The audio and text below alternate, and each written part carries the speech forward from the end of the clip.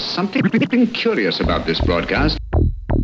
T-minus 10, 9, 8, 7, and we have main engine start. 5, 4, 3, 2, 1, and liftoff. This is TGP nominal. Extra. All systems remain nominal.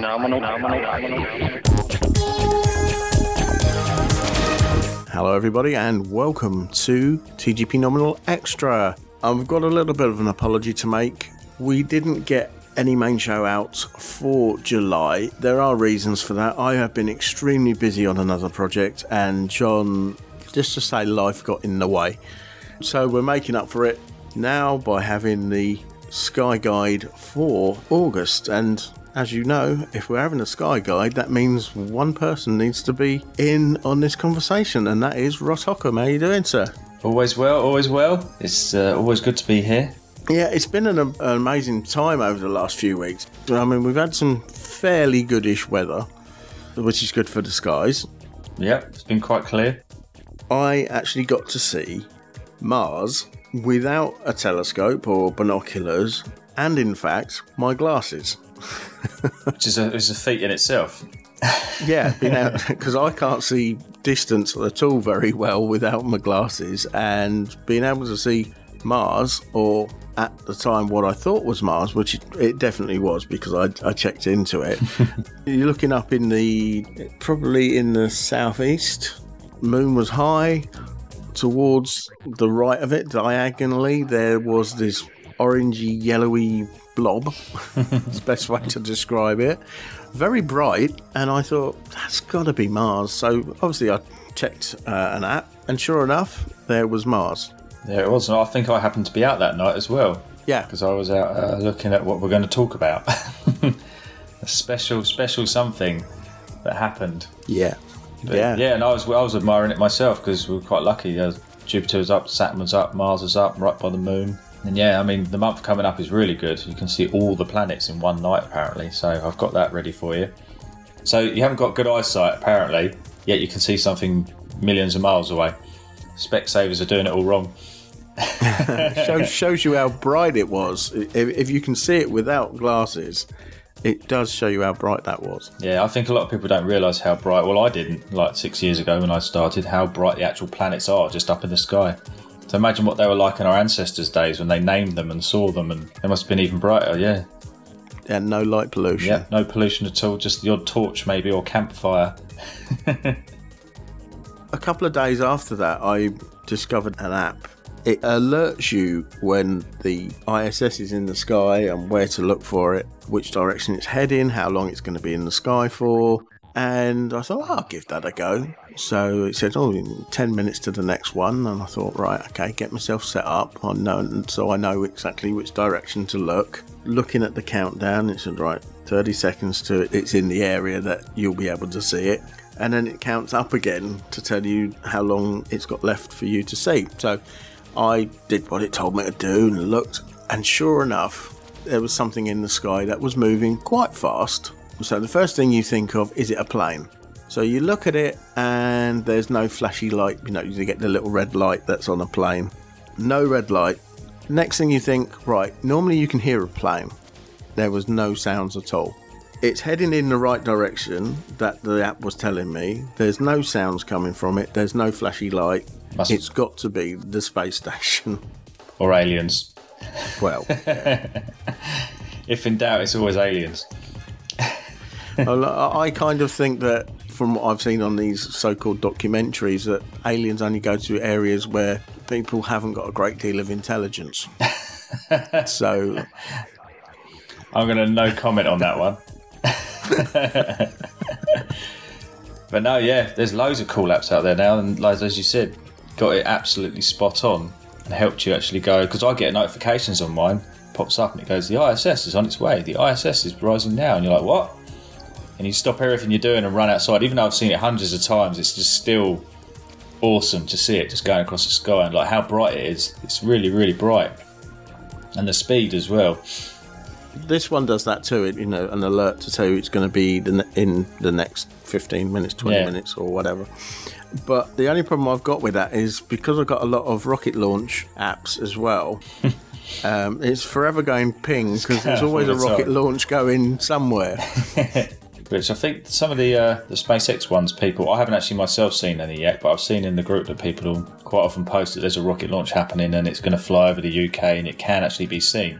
Yeah. But I've always either been at work or it's been cloudy or something, so I haven't actually yet seen one. But that would be cool to see, because they say you can actually see the docking capsule and that going towards the ISS, chasing behind it. Yeah. So that's something else on the bucket list to see. There's been quite a few rocket launches lately, and a lot of them have been Chinese. Yeah. And we've also had United Arab Emirates spacecraft, shall we say. Although the majority of it was built in America and it was launched from Japan, but it was still their spacecraft. As with a lot of things. But it's been really good for the Emirates, to be honest with you, because they've now started up these different programs for budding engineers and scientists and things. And because of this launch, it's encouraged young people to get involved. So all in all, that's a good result. Yeah, why not? So we're all up for that on this podcast. Yeah, anything that gets people into science and stuff, why not? I love it. The one thing I wanted to mention was that one of our honorary crew members and one of the UK astronomy volunteers, Janelle Harrier-Wilson, has been on the radio again. Yeah, there's no stopping her now, is there? It's been on once and that's it. So she was back on BBC Three Counties and she was talking to Robert Perroni on the 14th of July. And she was discussing with him about this new, star sign. Or it's not new, it's been around for a while. Forgotten. Let's say forgotten. Yeah. It's called a fucus. And here's a little extract of what she had to say. Janelle Wilson is a NASA Solar System Ambassador from Buckinghamshire. Janelle, very good afternoon to you. Hello, how are you? I'm well. I'm confused why we now have a 13th star sign, to be honest, though. Where's it come from? Well, I mean, it's always been there. So the constellations that we see in the sky haven't changed, and it's been around for thousands of years. What does change is the way that the Earth rotates and the fact that it wobbles a bit on its axis when it rotates. And so where Ophiuchus is in the sky and crossing the plane of the ecliptic happens a bit more now than it did when the Babylonians first came up with the 12 signs of the zodiac. She goes into a bit more detail in the full interview, but I didn't really want to play the whole thing in because it's not our interview. But I will put a link in the show notes for the full interview so you can have a listen. If you think about it, there could be a lot more than 13. Depends what time and where and what's going on with the Earth. So where is it? What's it in between? Do we know? Ophiuchus is between November the 29th and December the 27th. And it's nestled between Scorpio and Sagittarius. Yeah, so they're going to be pushed apart somewhere then. Yeah. Actually, as Janelle said, the Earth has moved and it does wobble and things like that. And actually the sky does kind of move a little bit. It takes like thousands of years, but like the North Star won't always be the North Star and things like that. So they reckon that star signs have actually moved on a few days either side as to when they were invented. So you might not be who you are, or who they say you are, should I say. I know my star sign apparently has changed, but apparently now I've gone from a Gemini to a Taurus. Now, do you reckon all the astrologers are going to come out now and say, you're going to see great change in your life? Because you have now changed to something else. See, I don't mind the zodiacs and all that sort of stuff, and I don't even mind astrology as much as a lot of astronomers absolutely hate it. I'm like, at the end of the day, it's human culture, isn't it? And there's history behind it. And Star signs have always been there to help people find things as well. yeah, signposts. So I find it quite interesting, but I don't put any merit on it, if you know what I mean. But if you want to know about Ophiuchus anyway, it's a large constellation that is straddling the celestial equator. It can be found northwest of the centre of the Milky Way and is situated near other constellations, including Quelia, I know Quelia. yeah, Serpens, Hercules, and Orion. Well, Hercules and Orion are easy to see. Orion very easily to see, so So, in theory, you should be able to see this one quite clearly if it's near to Orion. So, yeah, I'll have to get out and have a look. I probably won't tell people about it, but well, there's no reason why you shouldn't because it's always been there and it's part of the star chart. So, well, why not? I know Janelle well, and if Janelle says it's there, it's there. So she's a NASA Solar System Ambassador. I'm just a guy with a telescope. See, there's always something going on. There's always something new. I love it. We're going to take a short break, and when we come back, we're going to go into the main part of the show, which includes the Sky Guide.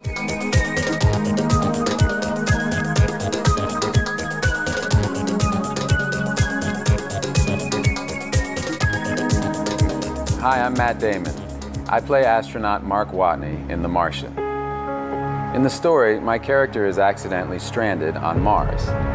Sending people to Mars and returning them safely is the challenge of a generation. The whole world held its breath when the Curiosity rover landed in 2012. The boot prints of astronauts will follow those rover tracks, thanks to innovations happening today.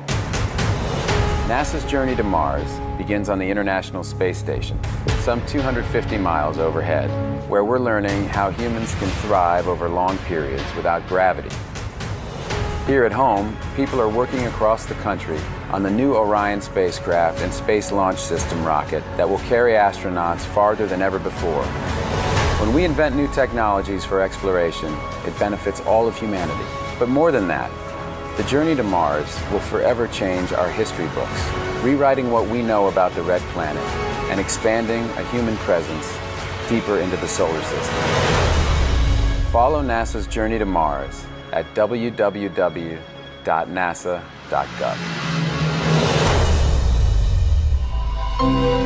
On canvas with paint in the artist's school, it is red that is hot and blue that is cool. But in science we show, as the heat gets higher, a star will glow red like the coals of a fire. Raise the heat some more, and what is in sight? Behold, the star glows bright white. But the hottest of all, I say unto you, is neither red nor white, when a star has turned blue. This is TGP Nominal. Welcome back to TGP Nominal Extra. Now, there's been something spectacular in the skies recently, Ross. There has, and it completely came out of nowhere. There were a couple of comets you might have heard about. They were meant to put on a show, people were talking about them. One was called Atlas, I believe, a few months ago, which was meant to be nice and bright and we were meant to be able to see it. I reckon they thought it might be binocular, maybe naked eye. But unfortunately, just as it started brightening, it disintegrated because the sun heated it up and it kind of burnt away and it just kind of disintegrated and turned to, well, probably water vapour because it's made of ice and stuff going around the sun. So that didn't happen. Then they were going, it's all right, there's another one called Swan. Swan's going to be great. Swan's following up on it. There'll be another comet we can see. From what I saw of it, it didn't seem to really get bright enough. So it was one you could see, but nothing to, get everyone talking. And then suddenly, just out of nowhere, Comet Neowise just stole the show. Yeah. It's a long period comet. It was discovered only sort of March 27th, I believe, which at the time, it was a very faint object. But by July, bringing us out of lockdown was this comet. As soon as you can start going out now, this comet just appeared. It had literally just completely stolen the show and turned into a naked eye object. It was meant to be its brightest as the 23rd. As it's moving to Earth, it's actually moving further away from the sun. So it's actually now started dimming. And by the beginning of August, when the show goes out, we probably won't be able to see it unless you've got a telescope. You probably will. I thought it was a fantastic sight. I've never seen it since, Hale-Bopp. That was the one before that. That was the next best one. So I remember that as a kid, going out with my dad and just having a look at this one. That was kind of from what I recall of it, you could see it like it was going sideways, wasn't it? It was kind of going across, like a diagonal. Now, I'm showing my age now because I can remember Halley's Comet. Yep. Which was an 86? Yes, I believe I read that today. Someone said they saw it in 86. I don't remember it because I was, 4? I said to myself, I need to live to 76 because that's when it comes back. Because I wanted to see a comet in the sky with a tail like that. Because I've seen comets before, but they're usually just through a telescope or binoculars and they're just kind of like a fuzzy blob as opposed to an actual real long tail that you can see in the sky. And now I'm thinking, brilliant, I don't have to live that long now. I don't have to have this goal. Now I've seen one. If you've seen the pictures, I'm not sure if you have, you can't really miss the pictures. It just bombarded the Facebook group. There's thousands of them. Oh, absolutely tons. And yeah, it's fantastic. It's got like a really bright tail, heading almost like upwards. People weren't expecting that. They were expecting it to be going almost like a cross. But the tail was going straight up almost, slightly to the right from what I saw. And yeah, if you haven't seen it, join the Facebook group UK Astronomy. The pictures are all over it. There's some fantastic pictures. So much so that I actually had to change our photo competition of the month to comets, because we did have, what was it? I think it was space selfies, where people go out and take pictures of themselves with like road signs or beers and things like that they've seen that are space related. And we literally only had it up a few days. No one had actually entered yet. And then this happened, and I thought, oh, this is too good an opportunity to pass up. We're going to have to make it comets. And some people have actually got a secondary tail, because there's one where like the sun is heating it up and making one tail go one way, but then the direction of travel then makes this other tail. That's the bigger tail that you can see. So it's really, really cool. I couldn't actually see the second tail, but don't know if I mentioned in the last podcast, I might have to Mark, maybe offline, but our charity recently purchased a Nikon, a D3500, which is a camera, DSLR, because I wanted to learn astrophotography, because we get a lot of people in the group asking how to take pictures with their cameras. And I thought, well, let's get one for the charity, and then I can learn from people. And we're lucky that we've got Will Chung in the group. He's brilliant. And I've got a good friend of mine, Mr. Pickles, as well, both very good astrophotographers, so they can teach me things about it. And bless him, thanks to Will, he actually gave me all the settings I needed and told me what they do and how to do it online. And then I went out and met up with my friend, Mr. Pickles. I wasn't originally going to go out and meet with my friend. I was just going to go out on my own. But I put it into our volunteers group that we've got, because all the astronomers that come and help us at our events. And Mr. Pickles is like, oh, I'm going to a disused airfield. Do you want to come along? 40 minutes away. I thought, you know what? 40 minutes, that's not long if I'm going to see it and maybe get a picture of a comet. So I went for it, set up the cameras, got it all going, and I put all Will's settings onto the camera, clicked the button, waited a few seconds, bang, had it in live view so I could see what I was doing to try and focus it. There it was. First picture I'd ever taken with a camera of the night sky, and the comet was in it. Thank you, Will. I'm not going to say it's my skill, it's definitely Will's skill there. So yeah, me and Miss Pickles were out all night to see the comet. I had to take my 10-inch Dobsonian, because I thought if I'm going to go and see this, I need to see it through a telescope as well. So we spent all night taking pictures. We were out from about 1:30 a.m. when it was at its best. It started rising up in the sky till 5 a.m. We had a coffee in hand. We had a good chat, taking pictures, looking at it through the telescope. You know, like for me, I've seen Jupiter and Saturn like numerous times now. They're still cool to see, but I don't get that. You know, it's like you go on a fairground ride, don't you? That first ride is the best one, because it's like, oh, wow, whoa, you go on it again. It's still good, but it's not as good as the first one. So this night just gave me that real buzz back of actually going out and seeing this stuff. So if you can go out and see it, I will give Mark some pictures and notes to show where you can go and see it, because you can still see it with binoculars and a telescope. Do it. The strange thing is, I actually used your photograph because I'm part of a local group. Not astronomy, it's just a local group. One of the people in the group was going, something is happening now. They knew nothing about the comet. Yep. And there's something in the sky, it's hanging there a bit, it's got what looks like a beam coming from it. And what is it? What is it? And obviously you got the odd people that were going, aliens, you know, that kind of thing. But one person said, it's possibly the comet, but I was under the impression that you could only see it in the southwest of the country. And I came back on and said, look, you can see it all over the country. You just need to be looking in the northeast direction. Yep. And my colleagues at UK Astronomy, they have captured it. I said this was taken, I said Milton Keynes, but that's near enough. So then people went out and started looking at it. Now, what I wanted to say was Neowise is a really strange name for a comet. And the reason why it's called Neowise, it was named after a spacecraft. Only you'd know this. It was named after a spacecraft which was tasked with looking for near-Earth objects, which comets are near-Earth objects, if they come near Earth. So it's called Neowise because Neo, N-E-O, near-Earth object, WISE, Wide Field Infrared Survey Explorer, Neowise. Yeah, I thought it was named after someone called Neo who was wise. That shows my intelligence. It's defunct, so it's now it's space junk, it's floating around. Yep. But it was finding comets, it was finding asteroids.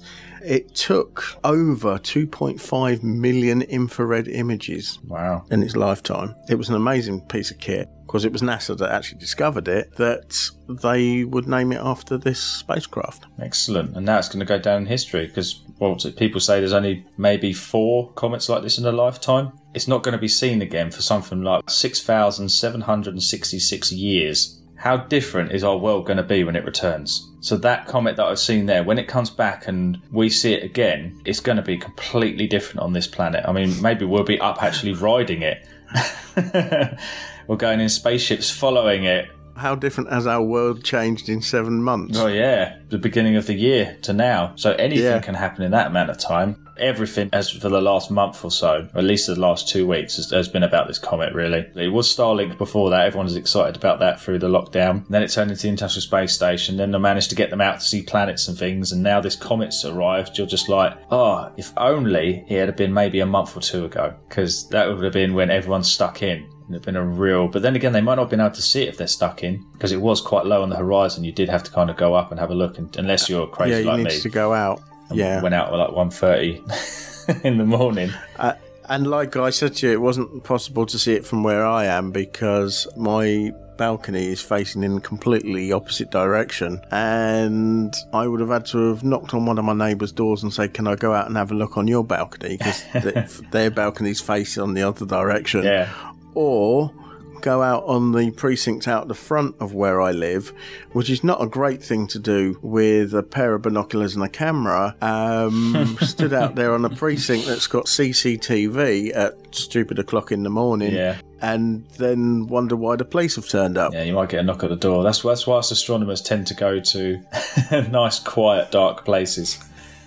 They're good for the sky, but also good for not getting told off. But I tell you what I have noticed since I've been looking at stuff in the sky recently, that one of the main offshoot roads from where I live, they actually turn the lighting off at certain times.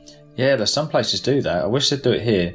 I mean, like my friend, luckily, he only lives down the road. He's in a flat, and he had the balcony that actually faced it, and he managed to get it just on his phone. So there's been loads of pictures of it taken just by the phone, so even the phone picked it up. So imagine if they turned the lights off as well in Milton Keynes. It'd be awesome. So it does get a bit dimmer here, so that's pretty cool. That's wicked. That'd be brilliant for the next bit that I was about to talk about, because it's August, isn't it? Oh, yes. Yeah. But there's only one thing in August, and it's the Perseid meteor shower. I'm surprised the papers haven't jumped on it yet, but to be honest, I think the BBC One show only just spoke about the comet yesterday from what I saw. So they've mentioned it after it's been at its best and it's starting to dim. So hopefully some people still get to see it. But yeah, so the Perseid meteor shower, this is the thing that everyone will talk about and everyone loves. And it'll be all over all the papers, and they'll probably exaggerate it as they do and say, you know, the world's going to end. It comes from a comet, as we know. So meteors are shooting stars. They happen every night, but a shower is a special event where the amount you can see it increases dramatically depending on which one it is. We have them yearly, and all through the year there's minor ones, major ones, all sorts of things going on. And this month's Perseid is one of the best ones. The next one will be in December time. And there's another one in January as well, but not many people go out and see that because they're usually hungover. We all know why, especially now pubs are starting to open again. But yeah, it'd be good for you if the lights turn off. You can see all the shooting stars. So to understand why we get these sort of things, you start looking at a comet like Neowise. As I said, there's a massive stream coming off of it. That's what we saw, a big tail. This one's from a particular comet called Swift-Tuttle, which is named after 2 guys that discovered it, because I don't think NASA was about in their day. It's like the 1800s, I believe. If you find something in space, generally you get to name it. So Neowise, NASA, Swift and Tuttle. Mr. Swift and Mr. Tuttle. The comet is a huge snowball that pretty much orbits the sun. This one's been going around for hundreds, probably thousands of years. Like Neowise, that's like whatever, 6,700 years it comes around, and that will leave a dust trail. And maybe one day, if we move in orbits, maybe we'll go through it. Heats up as it nears the sun, like Neowise did, leaves a nice trail of dust and ice, and periodically Earth moves through these immense dust trails or lanes left by the comets, and sometimes asteroids do it as we orbit. And when we pass through one, all these tiny hundreds of pieces of comet dust enter our atmosphere at awesome speed, technically burning up in the atmosphere, creating like a streak of light across our skies. Which is really cool to see, especially the Perseids, because they've been known to create the odd fireball where larger pieces literally like pop across the sky, leaving a smoke trail, which I've seen a couple of, and a big one that lit everything up green. Stunning. There was one the other night. Someone was chatting about it in the Facebook group. They said that they were out looking at the comet and then they saw this big fireball go across the sky. So, if only he had his camera running. He would have got both. Both in one shot would have been amazing. So I think he probably kicked himself for that one. So how do we see them? Well, the beauty of this event is you don't need any equipment whatsoever. You just grab a coffee or a hot drink, grab the kids or your partner, go out into the garden or a nice dark field, which would be best for you, and look up. So the peak of the shower happens in the middle of August, usually sort of 12th, 13th. But we did enter the dust stream in July, so we're not going to leave it until like the end of August. So it's a big, really huge dust stream that we're going through. The shower of meteorites slowly will start building up from now onwards. So it'll build up all night to its peak and then slowly dwindle back to normality as we come out of it again. Fixed events like the Perseids are named due to their location in the sky, where the meteors kind of radiate from. The Perseids are named because they come from the constellation Perseus. If you look at the constellation Perseus, it comes from around the ancient hero's sort of head area. Perseus rises around about, pretty much as the sun sets, it will be up, 10 o'clock onwards to the northeast. Now, if you don't have a compass handy, put your left arm out towards the setting sun, put your right arm straight out the opposite side, bring them both together, and in front of you, you should pretty much have it. If you look slightly up to the right, you should see a kind of slightly off diagonal W in the sky. That's Cassiopeia, the Vein Queen. Perseus is just below this because there's a whole story in the sky about Cassiopeia, Perseus, and all these things. As the night goes on, Perseus rises, so it is going to get better and better and better. You've got a better chance to see the meteors the later it gets. Also, the sun sets, so it gets darker and darker. They do say it's probably best around 2 a.m, so set an alarm and get a hot drink, but just go out any time and have a look because there's always bits and bobs flying around. So what can you actually expect to see as opposed to what the newspapers will say? Well, every year they predict there's about 100 to 120 an hour, but you're never going to see this amount, I'm sorry to say. That is probably in absolutely perfect conditions, which we don't have here on Earth. You know, we have humidity, clouds, planes. The moon isn't going to be too bad this year. It is at sort of like a crescent and rises around 2 a.m. on its peak night. But personally, I've laid on a field with my wife and counted. That sounded a bit dodgy, actually. I might have to rephrase that. I have sat in a field next to my wife looking up at the sky. We had a hot coffee and got fish and chips, and it was quite nice actually, but apart from we had 2 Boston Terriers with us, which fish and chips on the floor and a coffee and 2 Boston Terriers in a lead tends to end in mayhem. We saw about 67 in around about an hour and a half, so that's pretty good going. I saw other people said they saw around 70 or 80, so that's a good amount. I would say 50 is probably the average that you'll see if you've got decent skies. It's unpredictable. It's a dust lane, and no one can predict where the bits of dust are and how dense the areas are that we're going through, so you never know. And as I always say, while you're sat there looking up, if you've seen the comet, you're now seeing bits of comet entering the atmosphere and burning up as our planet flies through this dust stream. So it is pretty cool. You might see a larger bit that make a stunning display across the sky, and you'll remember that forever, because I still remember the one I saw, and I'll never forget it. So fingers crossed for you all that it's all clear, and it'll be a good night. I mean, you've got the whole of August to go out and have a look.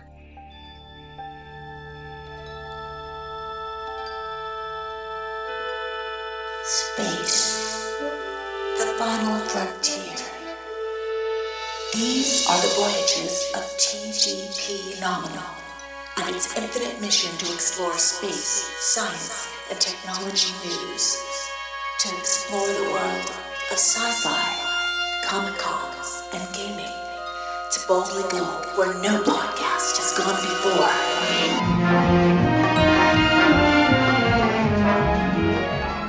Forgot to mention this. We have picked up our mobile observatory, which is the van that's got all the kit in it. It's all wrapped. It's all done. It's all good to go. All I've got to do now is go out with it and tinker with it, play around, figure out what more we need, what to add, what to do. So I'm going to be going out with this van and doing stuff. So keep an eye on the Facebook group, because I will be doing stargazing nights where the van's going to be there. You can come along and look through telescopes, because while you're up there looking at the meteor shower, you've got Saturn and Jupiter will be up. It's an easy spot at the moment. Just grab a pair of binoculars or a telescope if you've got one. You'll see Jupiter's 4 main moons. You'll see Saturn's rings, even with a small telescope or a steady-handed binoculars. Definitely. Mars as well is still up. And if Mark can see it, you can see it easily.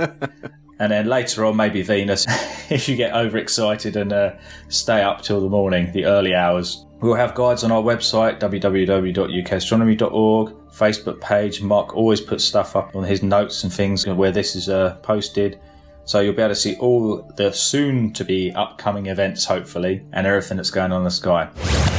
Let's actually quickly now just breeze through what else there is in the month that we can see. So it is possible at the moment to be able to see all 7 planets in one night this month. Mercury is hard to spot. It's rising just before the sun in the morning, but it's very, very low down and it's starting to move back towards the sun in the sky. So it's only really going to be able to be spotted at the beginning of the month and it's very low. But as I say, be very careful when you're looking near the sun. If in doubt, don't do it because we don't want you to hurt your eyes in the sun or go blind or anything like that. But it is there. Check on your apps and stuff. You might be able to see it. Venus is rising around 2 a.m. to sort of the east. It's going to be the brightest thing in the morning sky. Me and Mr. Pickles saw it the other night rising after looking at the comet. Can't miss it, it's really cool.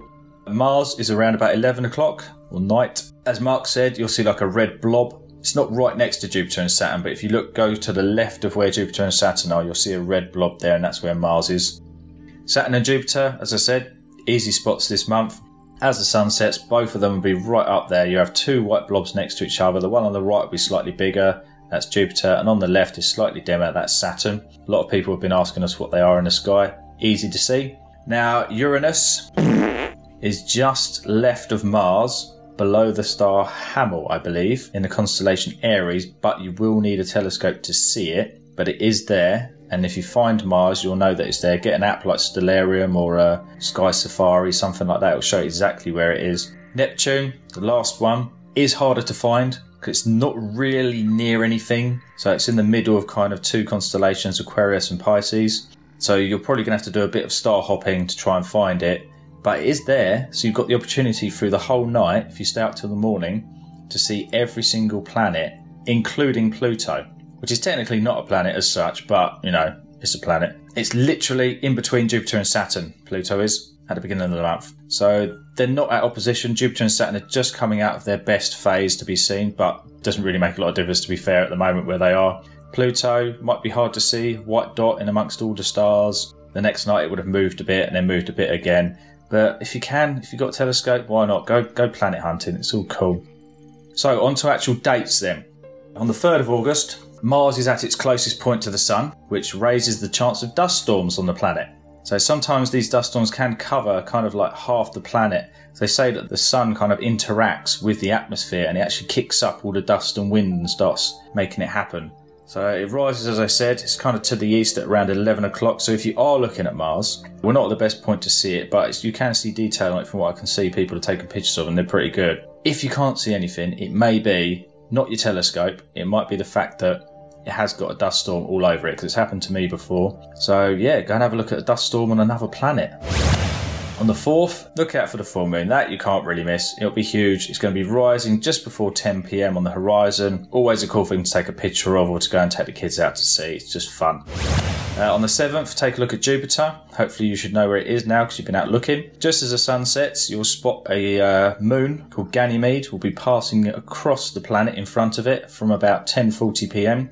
to around midnight. So you've got a couple of hours there to try and have a look. The moon will be in front of the planet going across it. So you'll probably need a moderate telescope to see it. But I'm going to have a peek, hopefully. All these dates, I want to get out now with the van and see things. So I might go out and have a look. Maybe even take a picture if I'm lucky.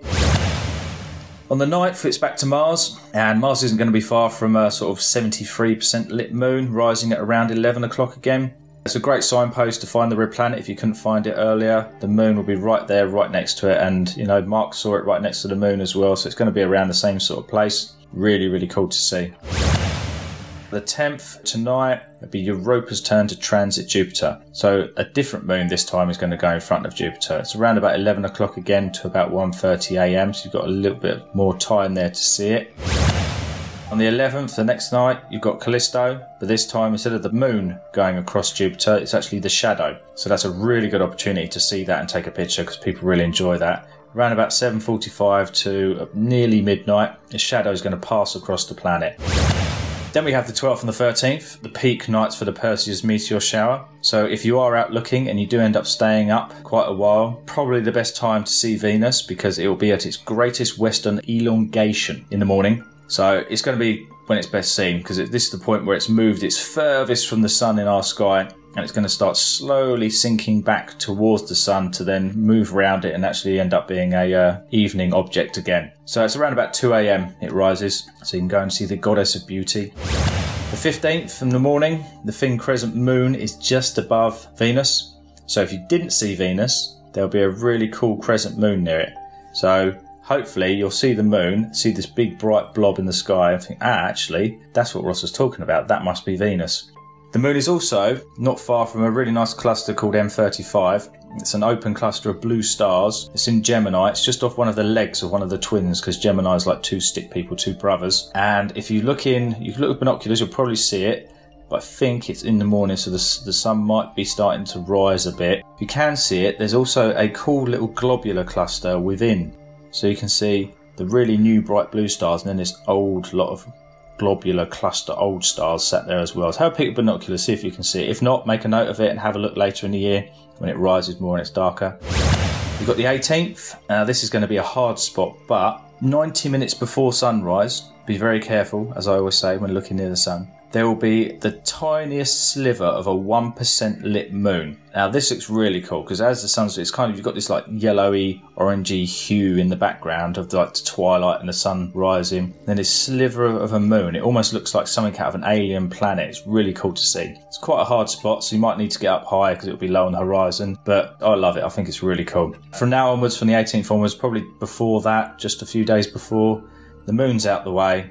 So it's a great time if you're into your deep space spotting. Get out for the next week or so. You might be able to see if you can see the comet again. And then we're jumping ahead now to the 28th. The moon has now been brightening throughout the last few days. So we're out of deep space time. And it's not going to be far from the planet Jupiter. So if you did have trouble and you couldn't find the planets, the moon is now near Jupiter. So you should be able to use that as a signpost to find the planet and then find Saturn, then move to the left towards Mars, hopefully. On the 29th, it's then Saturn's turn to have the moon next to it, so you can actually see which one's which. And yeah, that's pretty much it for the month. So all I can say really is, clear skies and happy meteor hunting, because that was the highlight of August. And it always is. It's something we have on the show ever since we've been doing the Sky Guides, and It's always been popular in the group. It's hit and miss as well, because although it happens every year, on its peak, you're going to see more than usual, like at its best. So you have got a good opportunity there. And, I haven't been able to go out every year and see it. So when it does come around, I sit there and think, right, I'm going to do it this time. I'm going to do it this time. And then something always gets in the way. So, yeah, do go out and see it because it will be cool. I'm going to try my best. And, I might talk to Will again and see if I can figure out how to take pictures with the camera. And then I can teach you all about Will's skill.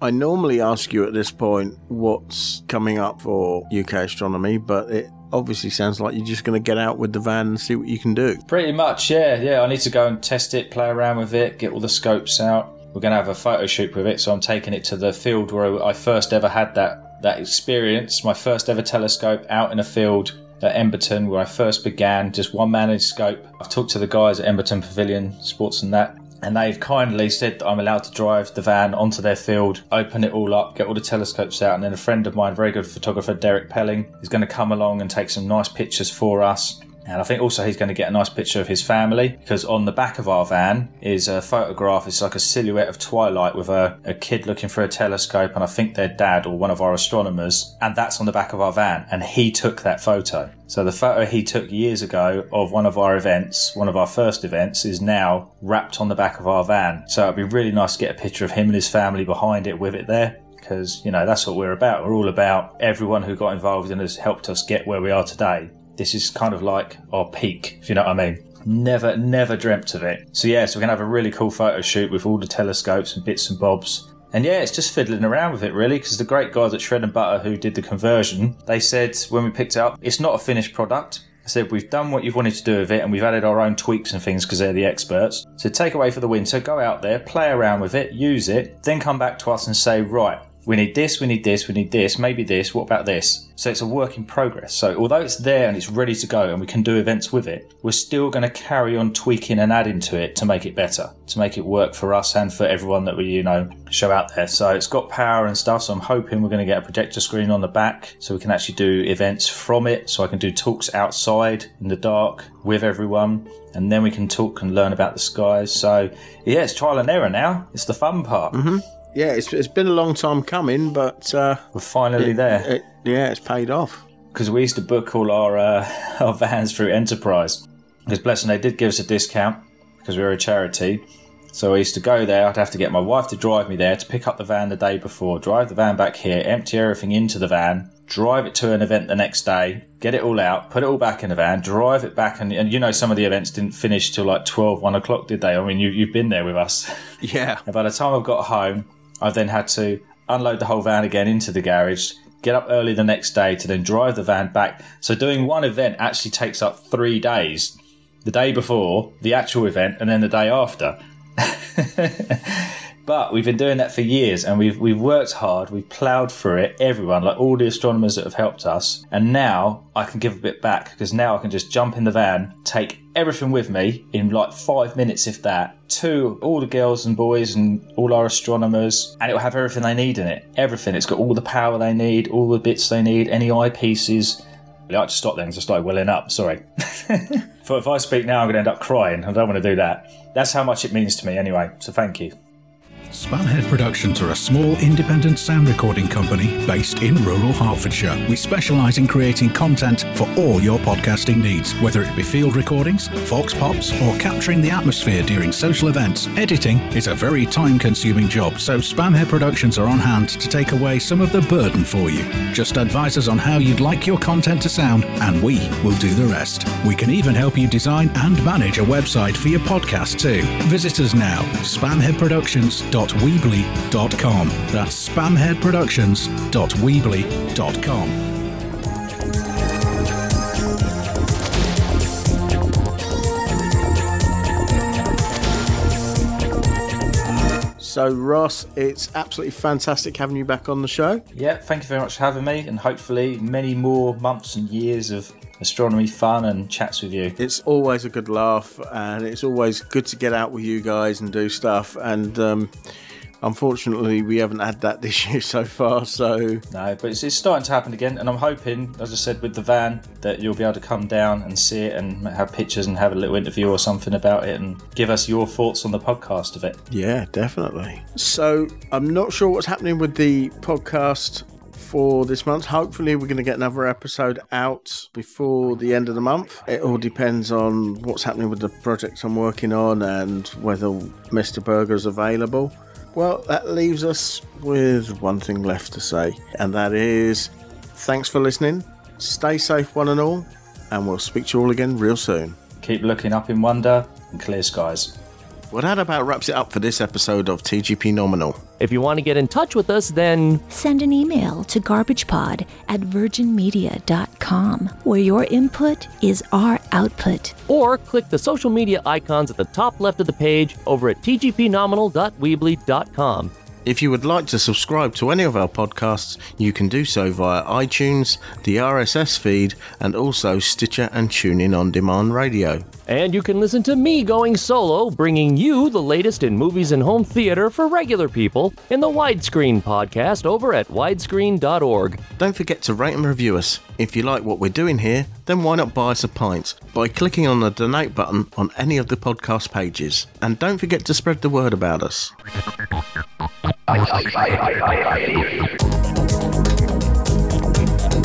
Station, this is Houston ACR. Thank you. That concludes the event.